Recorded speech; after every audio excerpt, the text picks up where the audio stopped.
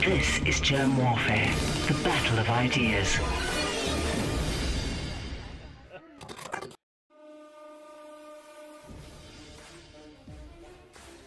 My name is Germ. This is Germ Warfare, the battle of ideas, all the way from Middle Earth.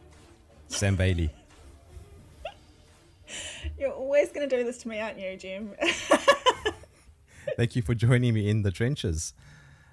What is your Lord of the Rings name? I mean, if you were an orc. If I was an orc, no way. I'd have to be an elf. That's my whole kingdom. I love ball dresses and I love being a princess. So I'd have to be an elf. You could be an orc. Yes, probably. in Mordor. Speaking of which, how is the Eye of Sauron doing? And by that I mean your Prime Minister. Oh, good, yeah, because my reference is always the Medical Council of New Zealand as the Eye of Sauron. But yes, I think things aren't so good at the moment. There's a lot of backpedaling that's going on, and so it's interesting times here. The protesters that we've got a big protest in Wellington, and they are staunch. They are not going home, and they've been trying to turn the sprinklers on them, playing Barry Manilow and other music, apparently.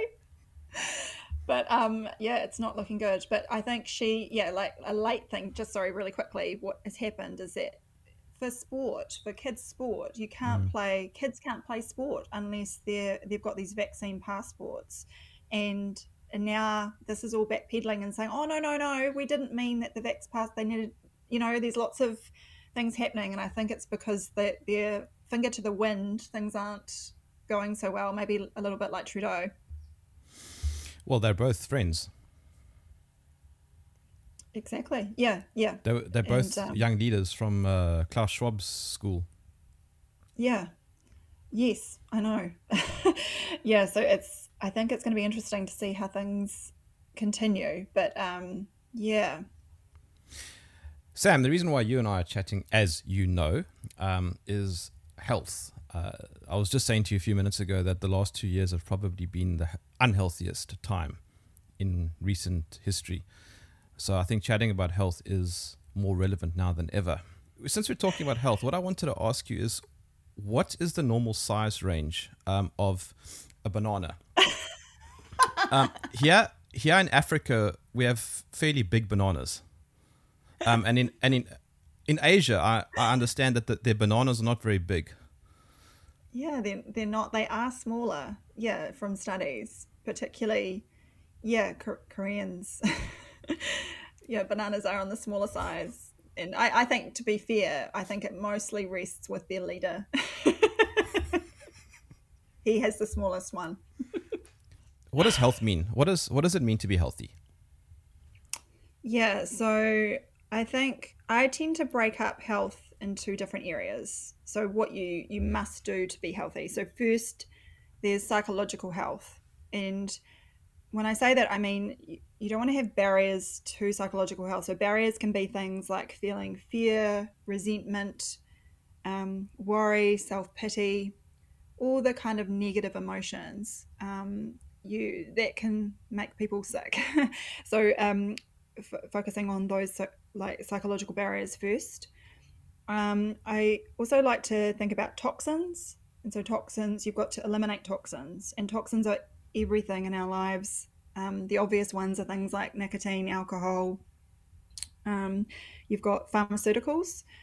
And this is an interesting point because I think people don't tend to think of it when they take pharmaceuticals themselves, is that your body's primary response is it's trying to flush them out. As soon as you take them, it wants to get rid of it. That's just our natural way. So actually getting rid of pharmaceuticals in your life is really important.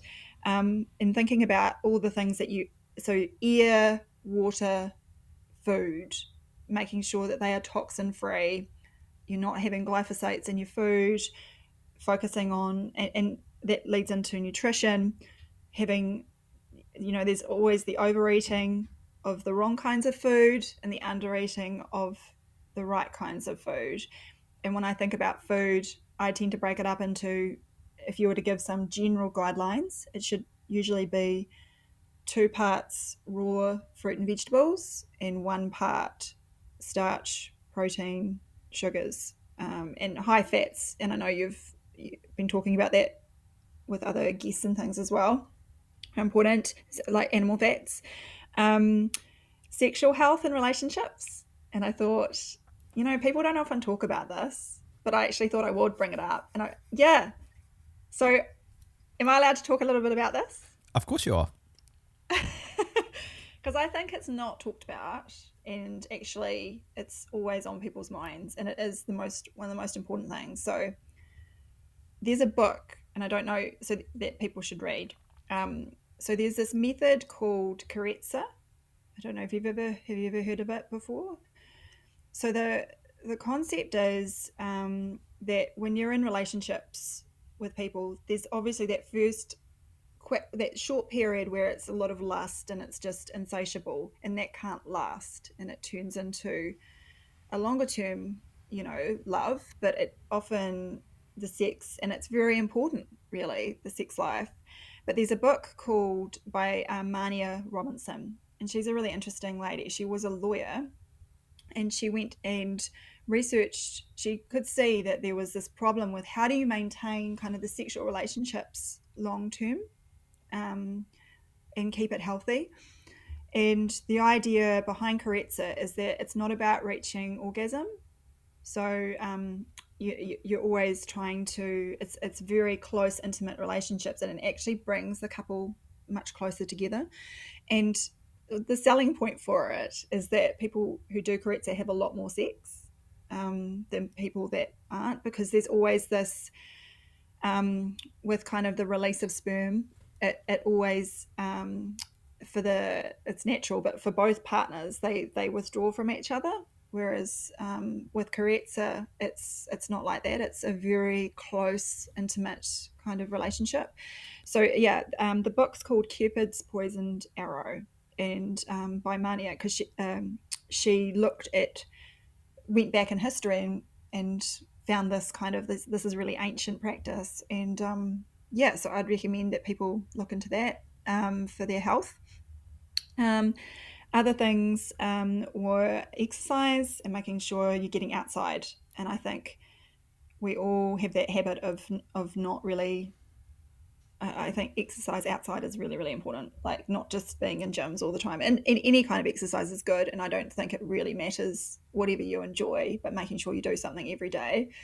And yeah, that's kind of my big overview things that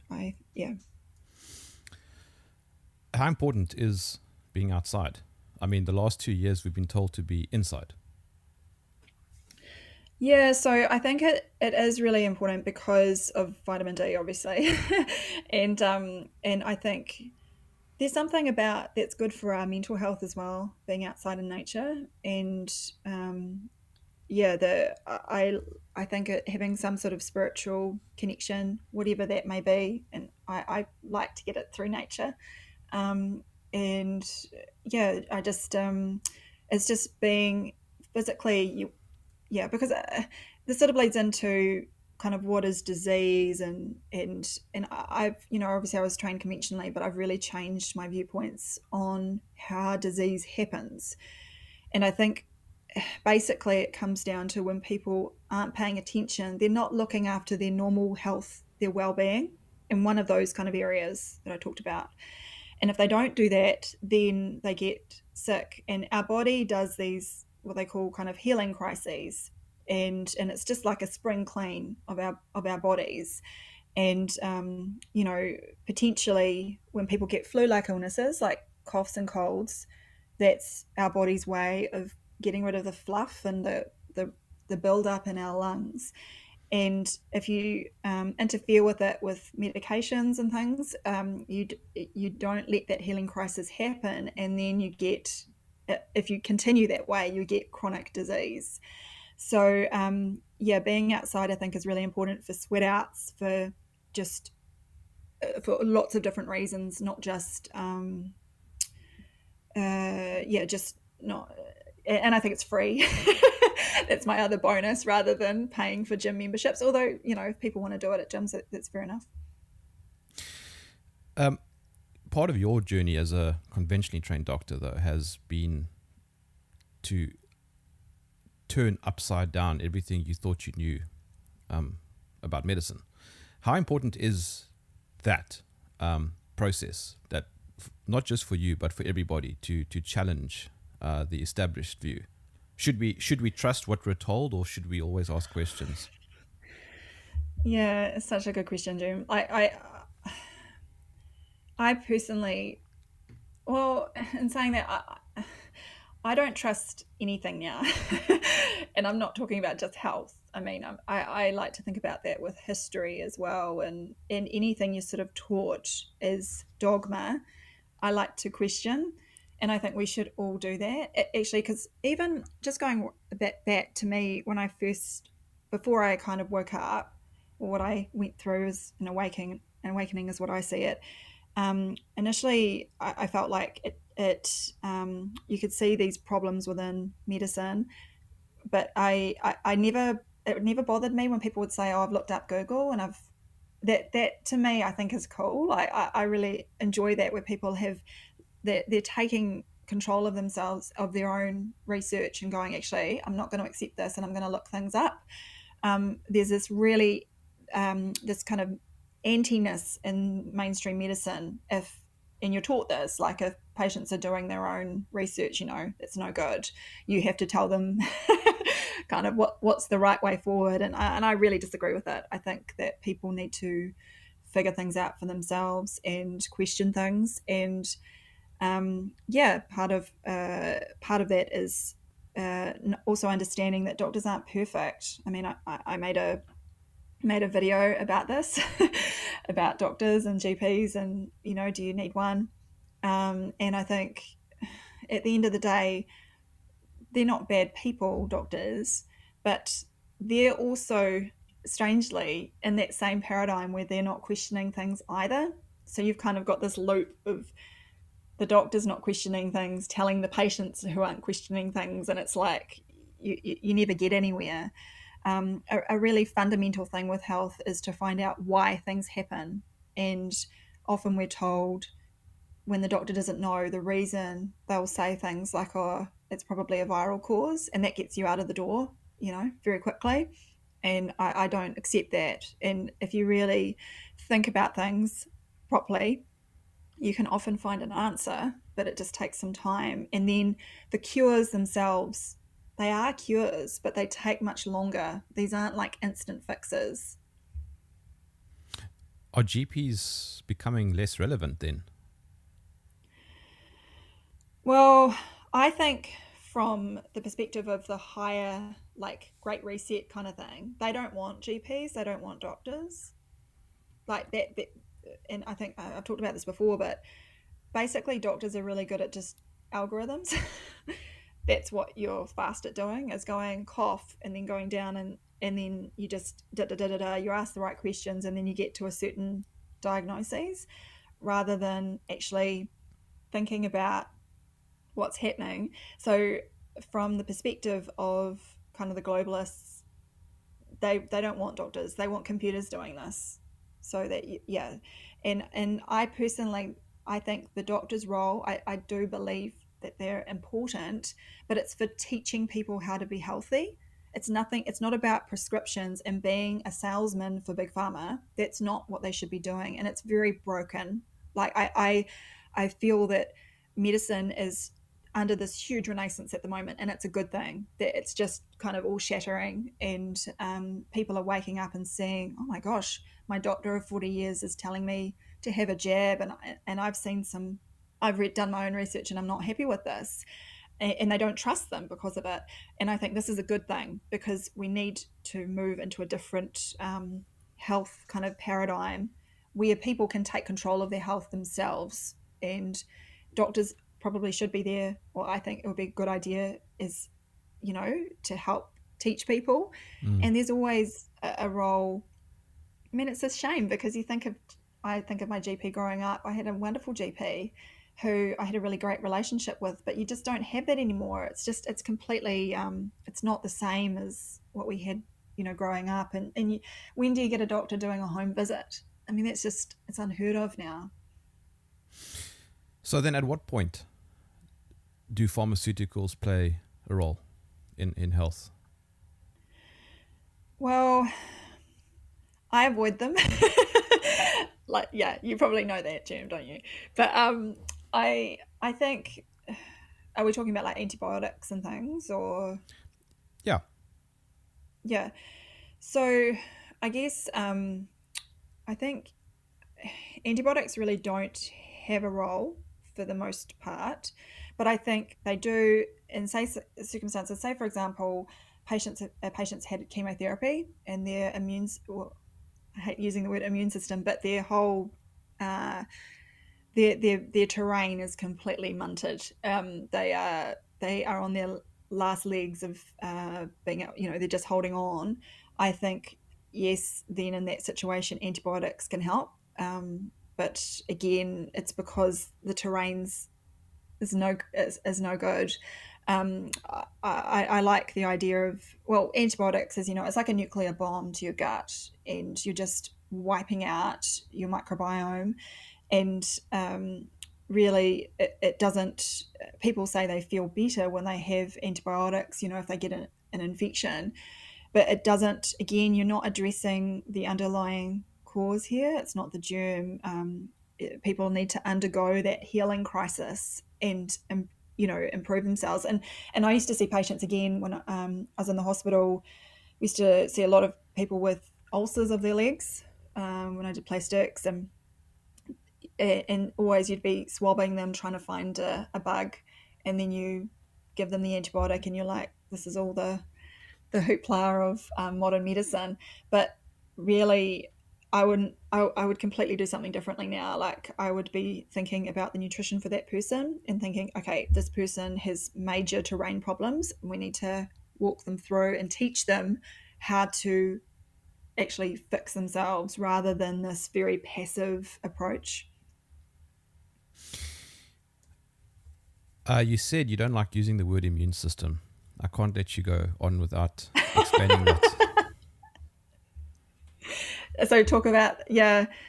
I mean, this has been, so yeah, I'm really interested in this, Jim, and I don't know if you've come across this too, but words have become more and more important to me, the meaning of words. And it's like this thing with virus. I will get onto the immune system. You won't let me go, but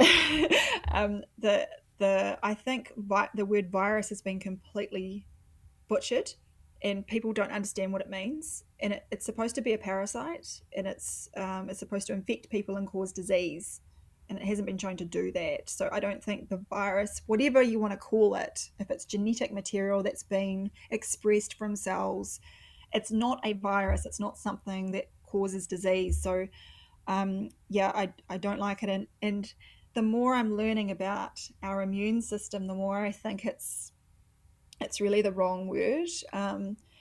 I think what we have is it's a detoxification system, and it's not, because immune system really implies that it's a defense, that you've got germs, germ warfare going on, attacking oneself, and I don't think that's what's happening. I think, so let's just do a basic example. Say you get a fever.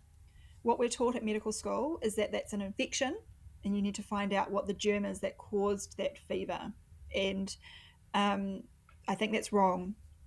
I think what the fever represents is a detoxification process. It's a healing crisis, and what we were taught about it is all backwards. So when you get a fever, the first thing you should do is start fasting, like no eating, and you can drink as much water as you like. Have vitamin C, and high dose vitamin C, is probably a good approach.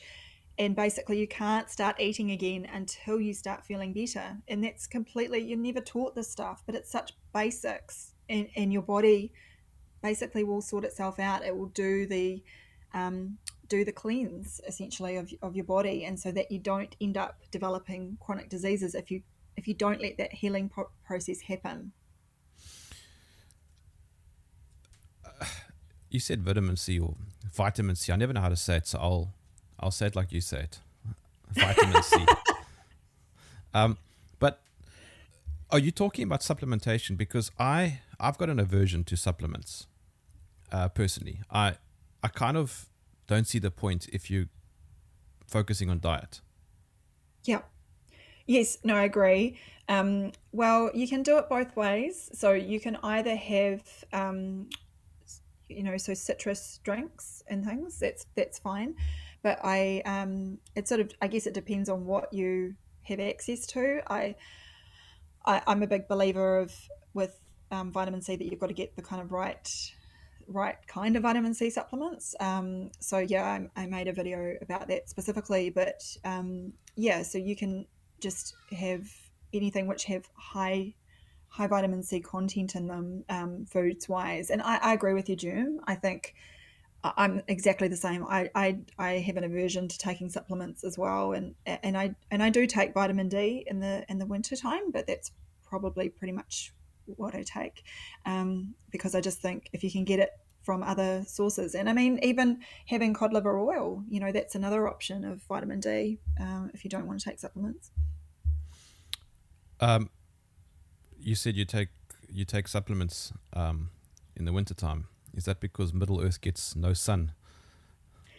Well, no, we do get some, but I think what's poorly understood, I don't know what's the story with South Africa, but say in the South Island where I'm from, the South Island of Middle Earth, we don't have, like, just to do with the angle of the sun. It doesn't matter if it's a sunny day, you get zero, vitamin D. Doesn't matter if you're outside. Stark is, Sure. you won't get any. Your skin can't convert it. So yeah, it's really important. And I used to see it with patients with very African, like very dark skinned patients, and I'd be like, please, you've got to take some vitamin D because otherwise they really can't absorb anything. You were mentioning a couple of things earlier that create good health.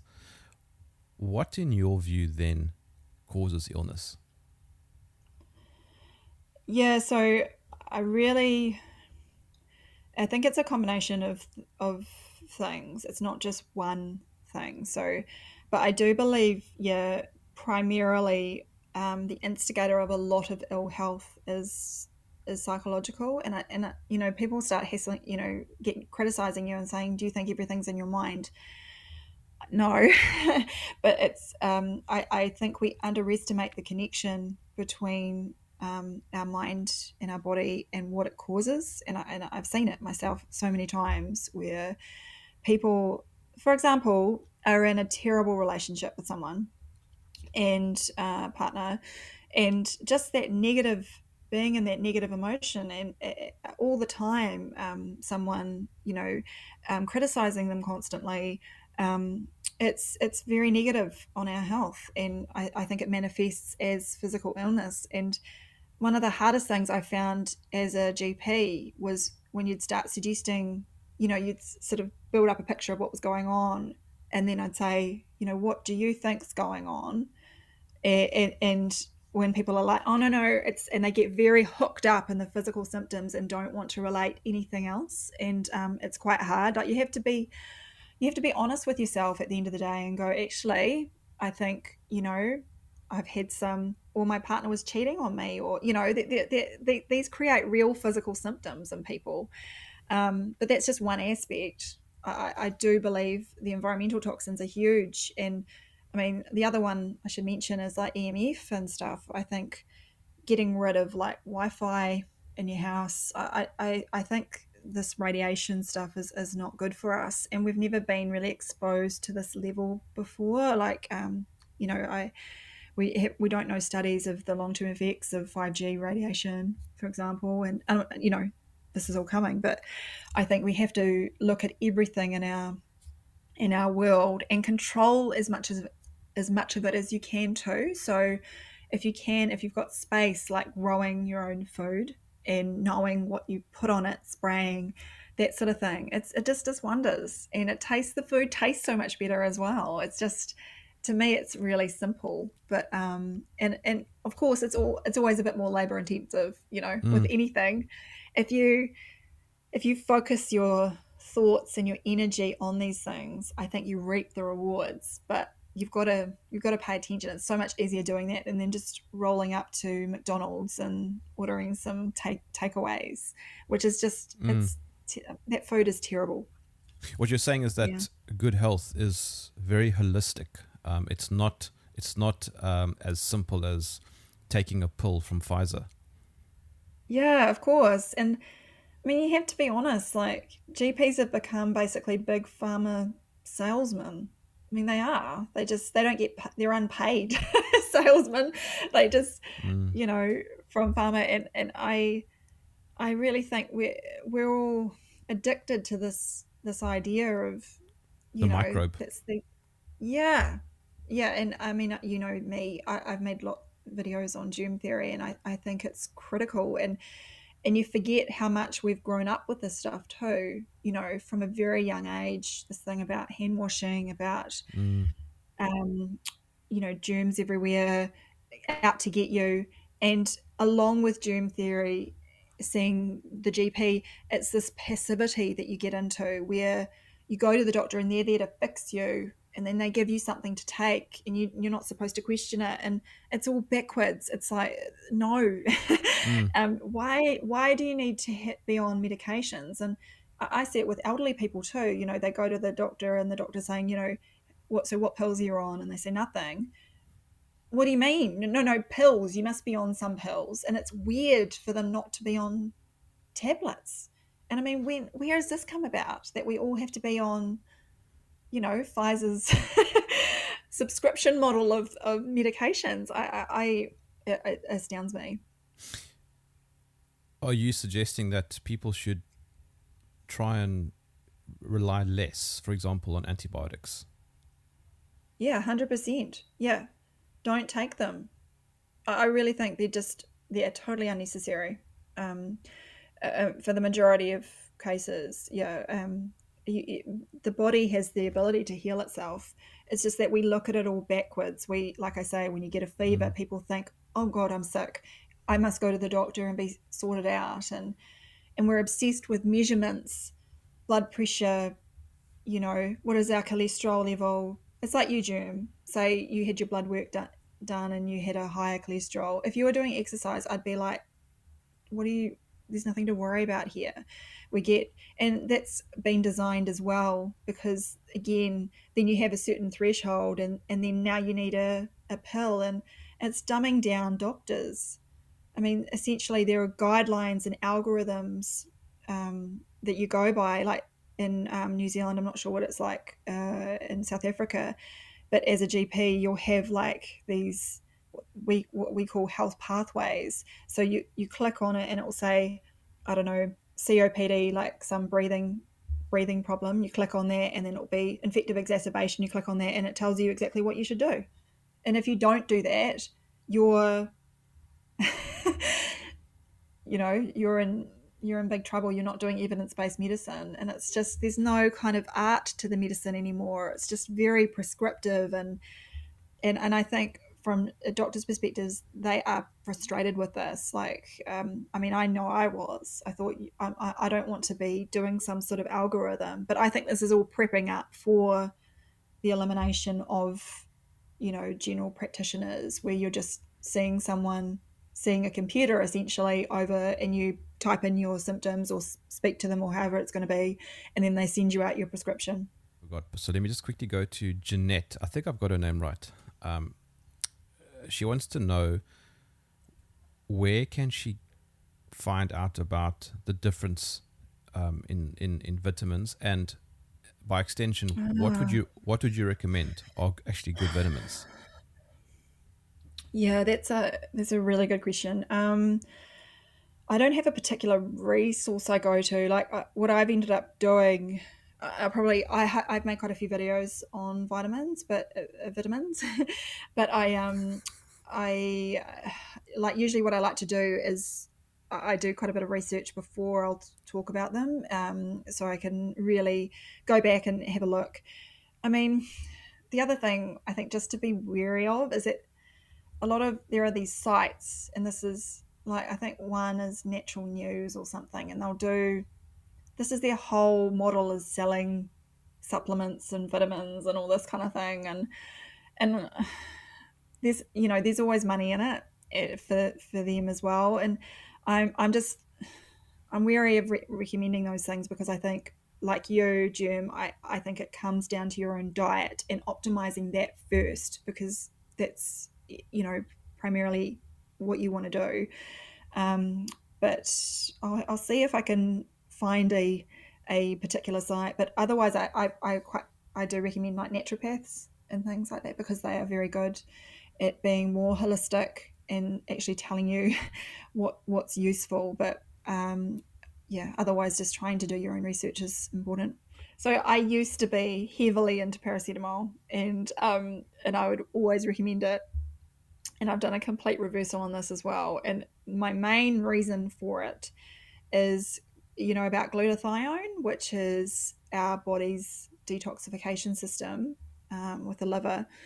And paracetamol, or acetaminophen, the Americans call it, it basically depletes the glutathione very, very quickly. So I think, again, this is nature's way of trying to help you. And I always think with the migraine, what was the lead up to it for you? Like, what kind of happens for you when you have one? Is there any particular triggers? Oh, are you actually asking me? Yeah. I don't know, because I've never thought about it up until the last 2 years. I thought it was just one of those things that tends to happen on an annual basis.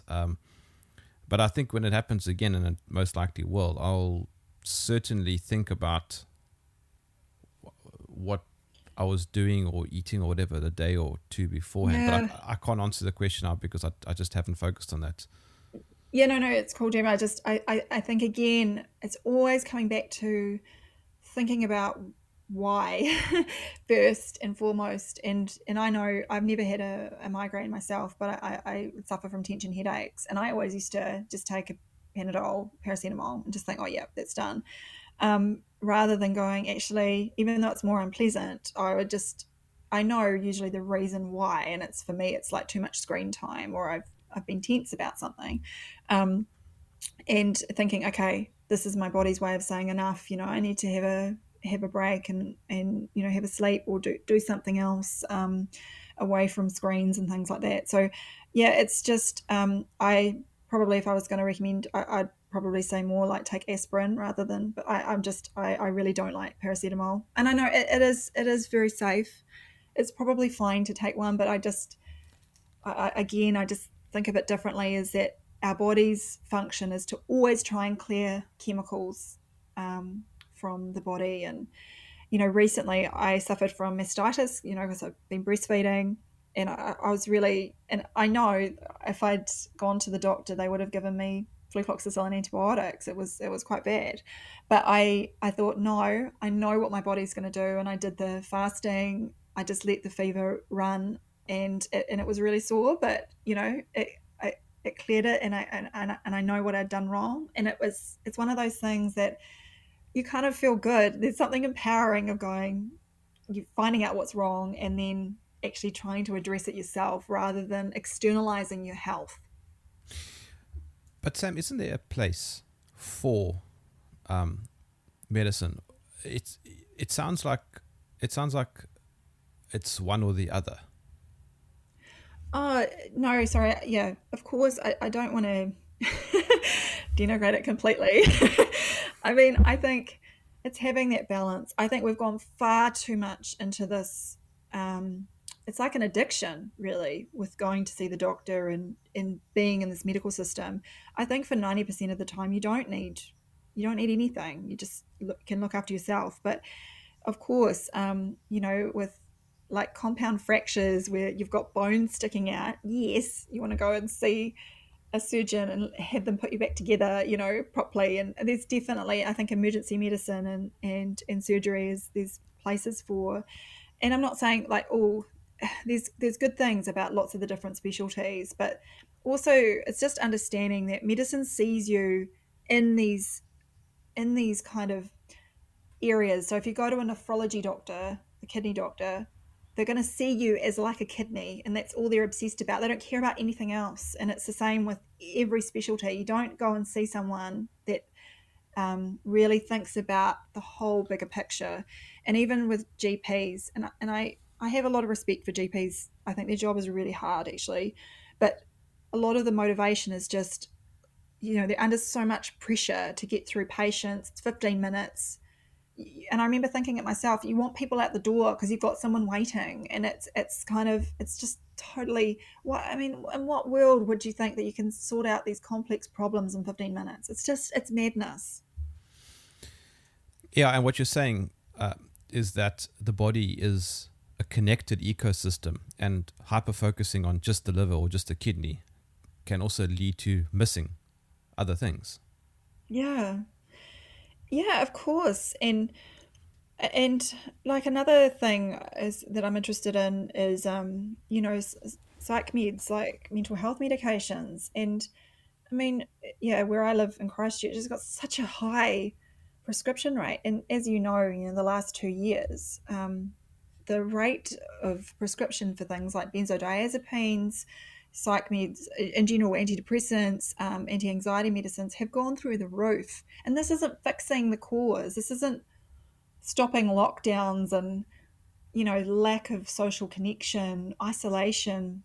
It's just, it's all backwards. And I really, I think of particularly mental health stuff very, very differently now. And I'm very resistant to, if I was working as a GP again, I don't think I'd be prescribing them. I just think they cause so many problems.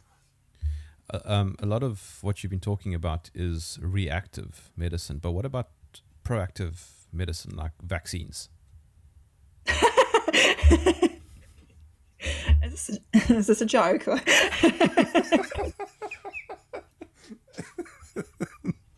It was a serious question. Well, let me see. So when I first started as a doctor, I was very, very much into vaccines and giving everyone them. And I mean, I vaccinated my kids. I really regret that now. My perspective about vaccines, if people don't know me, is that I don't believe in the existence of viruses, so I don't know why you would take a vaccine in the first place. And we know there's some fantastic books if people want to read up, but one I'd very strongly recommend is Dissolving Illusions, which is a book which goes through, if you've read it, it's awesome. It basically goes through the different illnesses like polio and things, and then they show where vaccines actually came in, and you can see from his graphs, and he was an engineer, he knows his stuff about data. He did some amazing research with that. So then you really understand that vaccines, it's a big lie, we've been told. One of the things I want to do, this is on the sly, is I want to make a video series on the immunisation schedule of New Zealand immunisation schedule and go through them and just talk about the evidence for all of them.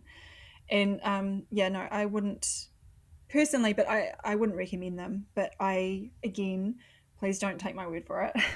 Like, look the stuff up yourself, and you don't need to scratch very far to realise the problems. And what I sort of really first triggered me was about flu vaccines. And when you'd see like the NIH, the National Institute of Health, they've done these big studies, and they're shown to be non-effective.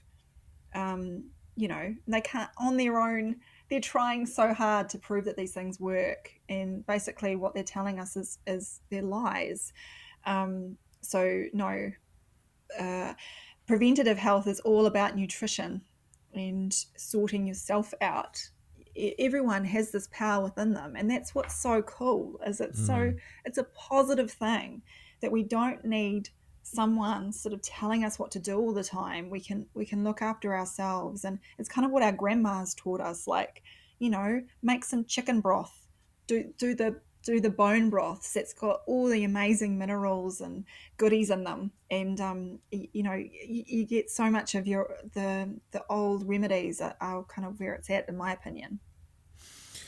Um, and someone in the comments earlier said that if your diet is right, you don't need to exercise. I don't personally agree with that. I think exercise and fitness and strength have a very, very positive net effect on health. Yeah, I agree, and I know. I know where the person's coming from. Like it's always, I find this myself, like it's unpleasant. Like it's not necessarily an enjoyable thing when you're doing it. But there's so many studies showing, the positive psychological benefits, just anatomically, physiologically. You want that sweat out, our sweat glands and things, those are exocrine glands. You want, it's a way of cleansing our bodies, of getting rid of toxins. Our bodies can only get rid of toxins in so many ways, so you want to kind of maximize those things. And I think saunas and things are also a really useful tool. But yeah, for physical exercise, we know like cardiovascular exercise is incredibly important, and also strength, like you say, Jim. I mean, for men's testosterone levels, I highly recommend it for elderly people, because they basically, you've got these little old ladies which are like, they're wee birds basically, and then they Mm. fall over, and they, you just look at them and they break. And the strength training really is important. And again, the exercise habits, I do worry about when you see teenagers now. I'm not sure if it's the same in South Africa, but it definitely is here. We've got a massive obesity problem where, and you see it with teenage girls. And I remember just growing up, in high school, there was probably one fat kid. It wasn't very common. And now it's a major issue. And the trouble is that if they've already got weight problems in their Mm. teens, it's real problems down the line, because you're in this pro-inflammatory state. We know that inflammation leads to things like cancers. So yeah, I do worry about what's coming ahead. So, and anything you do like now is good. Like say you've been inactive for 30 years, 50 years, whatever, make it whatever you want. Anything you do is helpful right now. You can Right. change your life now. It doesn't need to be like it's too late for me. No, that's wrong. And that one fat kid that you were referring to was was always a ginger. I Hey, remember. hey. Were you a ginger? No, you weren't a ginger. Well, I have a strawberry blonde hair, but I get sensitive about that. But yeah, maybe was. Were you the fat kid? No, no, I've been lucky. I'm one of those people would hate me because I could kind of eat whatever I wanted, and I'd never put on weight, and I don't know why. But yeah, but I am careful now what I do, and I do prioritize it. I admit I don't do as much exercise as I should. I'll be honest, but I'm trying, and I think that's, you get brownie points for actually making an effort, and doing whatever gives you pleasure. Like it's Mm. about doing something that you feel makes you happy, and you know like I think God kind of wants us to be happy. He doesn't want us to be in this sense of pain all the time. But it's we can't have goodies and treats, you know, all the time. It just doesn't. We're not designed for that. Yeah, I mean, you mentioned sugar earlier, and if I eat sugar, I get heartburn. Yeah, exactly. Yeah. And that's it. Like you've got to sort of work out what's right for you. Mm. I'm not. I know lots of people are really, really anti-sugar. I'm not so much into that. I think it's having a bit of a balance, but I do think you need this quite. You need raw. You need a good amount of raw vegetables and Mm. fruits, like as a normal thing that you have every day. At the end of the day, you've just always got to bring it back to that why. Why is this happening? And being like brutally honest with yourself, what you think might be going on. And I really think people can, if you know the cause, you can address it and your body will help fix it. But again, I mean, PPO, like proton pump inhibitor, they're a smash hit for big pharma. And another really good book is the one by Peter Gotche called Deadly Medicines and Organized Crime, and he talks about it, just how they, because when it came off patent, they were going to lose heaps of money, and so they ended up, they do their legal kind of tricks so that they could basically keep it going and they kept it going for much longer than they should have been able to. But I think proton pump inhibitors are nasty because as soon as you try and stop them, you get a really nasty upping of your symptoms, and it's designed that way, so then you go straight back on them. I get so hassled by this, Germ, because people will say to me, now you've made this video and about genital warts or something, and I'm like, oh, I've had this huge transition, guys. I don't know if you've seen it, but I've actually documented it as I've gone, and I'm not trying to say that I'm perfect and I know everything. I don't, but I try and teach things as I know them, and I've definitely made some videos that I probably shouldn't have done. Maybe I should do what you said, which was to make fun of them and go through hassling myself of these videos, my blockbuster videos. Just up front, I haven't looked into CBD oil, like the scientific, whenever I make a video, I really do my homework first. So I always a little bit about talking about things I really don't know about yet. But I do think there's a place for these things. And I'll just tell you one anecdotal story, okay? Someone I know quite well. I can't remember if I told you this story before, actually. But guy in his sort of early 40s, and he had this really nasty neck prolapse issue, and caused terrible pain in his, so it wasn't in the neck, he would get all his pain in his right shoulder, and he basically couldn't work, couldn't sleep, like literally didn't sleep for months and months, and went to his GP. The GP was giving him nortriptyline, which is a type of tricyclic antidepressant, which is commonly used for neuropathic nerve pain. And he took a couple of those and they made him feel terrible. And he's like, I'd rather live with the pain than have this, medication. But it was crippling. And the one thing so after months and months, he tried everything, like all these different physio, all this stuff. It was just unrelenting pain. And his friend made him a cookie, one of the green cookies. And literally, he slept and the pain went, and it's like he doesn't regularly take it or anything like that. It was just a one-off. And I'm like, well, okay, something helped him there. And I'm not saying that everyone should be doing that, making their own cookies at home. I don't know, but I think you're right. These are complex, chemical. Well, I mean, they're they're natural, but they have lots of different effects, and I would need to do proper research into CBD oil to make a fair call on it. People have asked me to make a video. Maybe one day I will, but I think potentially there's a place for these things. But I personally feel to try and minimize those sorts of things, especially like smoking, any kind of smoking related, I don't think is a good method, personally. But potentially CBD oil. Yeah. Sam, this isn't really anything that you might know about, or I don't know anything about this, but you just mentioned smoking, and it just occurred to me that humans have smoked for as long as there's recorded history.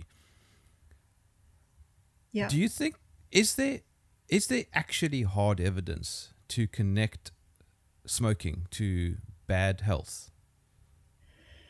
Do you mean like of any substance, or just the action of smoking, like a substance? Yes, I suppose that, yes. Yeah, I mean, like I don't know if there's papers on this itself, but I would assume that the effects themselves. I mean, you don't the action of having smoke of whatever substance into your lungs is not good. Like it just it, anything that causes trauma, which particles of whether it's nicotine, whatever marijuana type, I don't know, smoke particles, carbon or whatever it is in there. It's not, your body isn't designed for it. And I mean, the reason that humans have used the method of smoking or inhalation, whether it's, the opium kind of dens and all that sort of stuff as well, it's because of the rapid action of them. Like it's the fastest way. The delivery mechanism is the fastest, so that's why people have always done it. But I don't think it's It's good a for the body. it's a type of therapeutic. Yeah, yeah. I mean, yeah, but I don't. Yeah, I think it's any kind of trauma always sets up problems. In terms of that cascade of Yes. of inflammation, and your body's trying to immediately fix it. Sorry, So yeah. I've been corrected in the comments. I said earlier that somebody said that if your diet is right, then exercise isn't necessary. They've just corrected me. It's not what they said. They said that a good diet or growing your own vegetables is the best exercise. So sorry, Oh, I yeah. misinterpreted Yes, that. totally. Yeah, I completely agree. Yeah, yeah, and just having that, um, being inspired to just know where your food comes from, and I think it's a cool thing for families, and it's just it's something you can teach your kids, and it's so important to know where everything comes from, and then you learn, and just like looking after we plants, it's like looking after our bodies. They get diseases as well, and then you sort out the terrain. I've got a question for you from Beth. Sam, this is like one of those Q&A moments. Yeah, of course. All right, here we go. Does Dr. Sam have any... Sorry, I should be calling you Dr. Sam. I just realized. No, I call you you don't Sam. have to. That's All right. right. You call me Sam. Beth wants to know, does Dr. Sam have any advice for dealing with diarrhea and vomiting in children? I recently had to go to the doctor for an antiemetic. Is that right? Yeah, Because I was scared of dehydration. yeah. Like again, that. Thanks, Beth. That's a really good question. The evidence for those antiemetics are rubbish. I don't know. I've looked into these before for things like ondansetron, metoclopramide. They're often the ones, well, not metoclopramide, but ondansetron's often used for children, and it's no good. So yeah, I personally, because I've had this with my own kids, is you can actually make up your own rehydration formulas. There's like online, you can search it up. So you don't, doctors will often give you these things like Pedialyte and stuff, but actually you can make it easily at home. It's just literally water, a little bit of salt, and a little bit of sugar usually. I can't remember the exact breakdown. And it's really just little and often. And they have to be, like, you have to fully neglect your child for them to be properly, this dehydration that parents worry about. I think you've just got to be with them, and it's harrowing because it's full on, and they're crying and they're just so miserable. But if you just continue with it, yeah, and essentially that's what I used to try and do when I'd look after wee ones that were quite having vomiting and diarrhea, and they'd come in, and you'd be trying them on everything. It's basically being there with them and just doing it little and often. What are your views on formula versus breastfeeding in terms of baby health? Yeah. So yeah, I've used formula before, and I I personally think if you can do breastfeeding, it is the best. And there's really interesting, again, more research depending on how much you want to go into it. But there's a New Zealand author called Hilary Butler who's done a lot of work on this area, and she's very much an advocate of completely not having formula, because interestingly it totally changes the microbiome, and you only need like one lot of formula a day or something for it to completely change it. So, and there's all these associations when you do that of problems down the track in relation to SIDS and things like that. So the sudden death syndrome.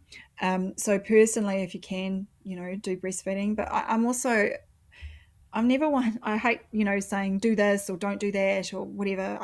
If I'm doing that now, please tell me off. But I try just whatever works as well. And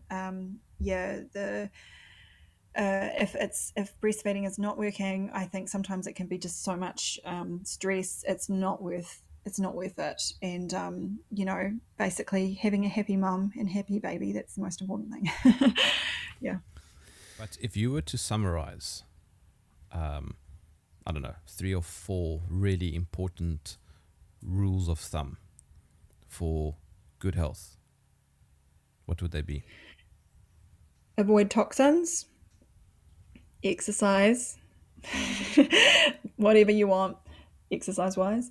And I think you've got to focus on your food, where your food comes from and what you're eating every day. And I, like I said, that 3 parts, at least 2 parts raw fruit and vegetables to 1 part starchy, sugar, fat, and that can be protein as well in there. And just have fun. Have a bit of fun in life. Have sex is what you said. Have sex, but I'm talking about Carezza. Look that stuff up. That's the hidden secrets that people don't know about. Are you a fan of bananas? I do like bananas. Yeah. Sam, okay, so in front of you there's a crystal ball. What do you see?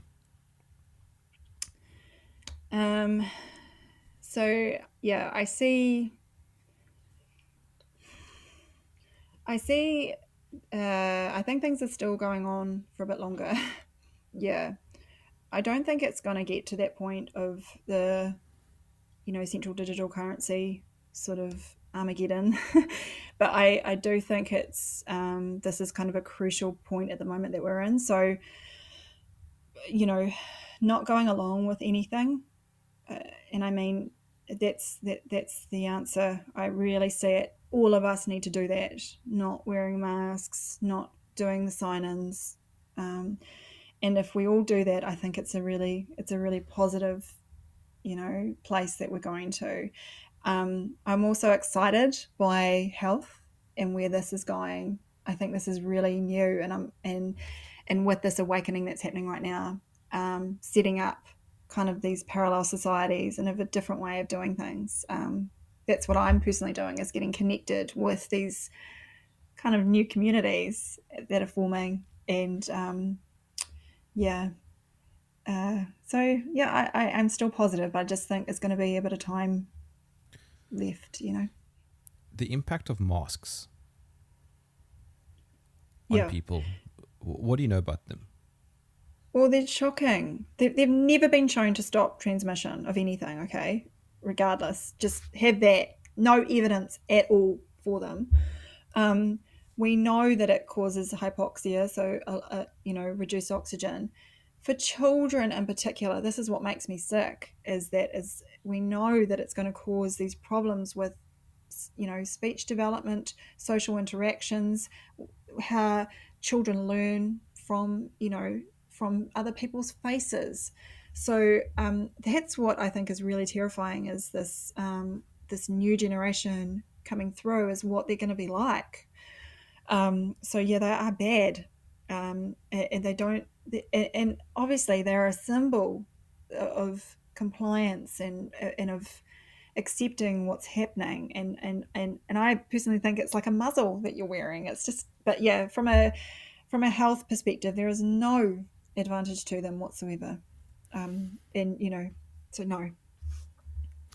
Where can people follow you or see what you're up to? Yes, so I'm on Odyssey, like Jim. You can find me on Telegram, Dr. Sam Bailey Official. You have to put that in there, otherwise you'll follow the fake me.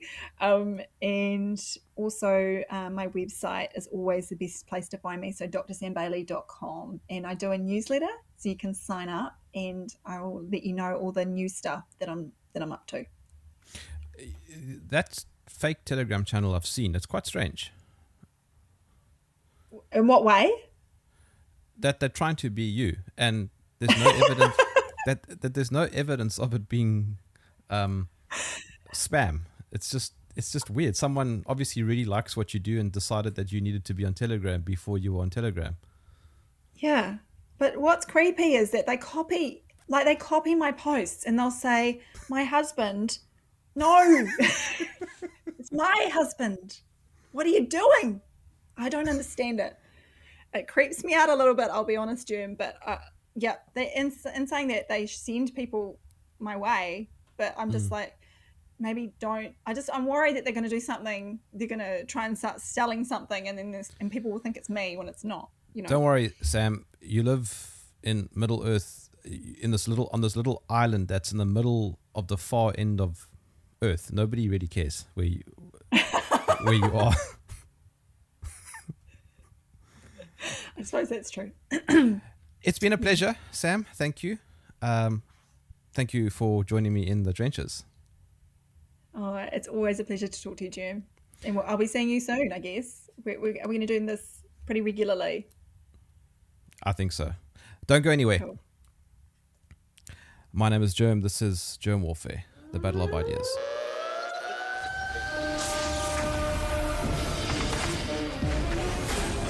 If you enjoyed this podcast, please visit supportgerm.com.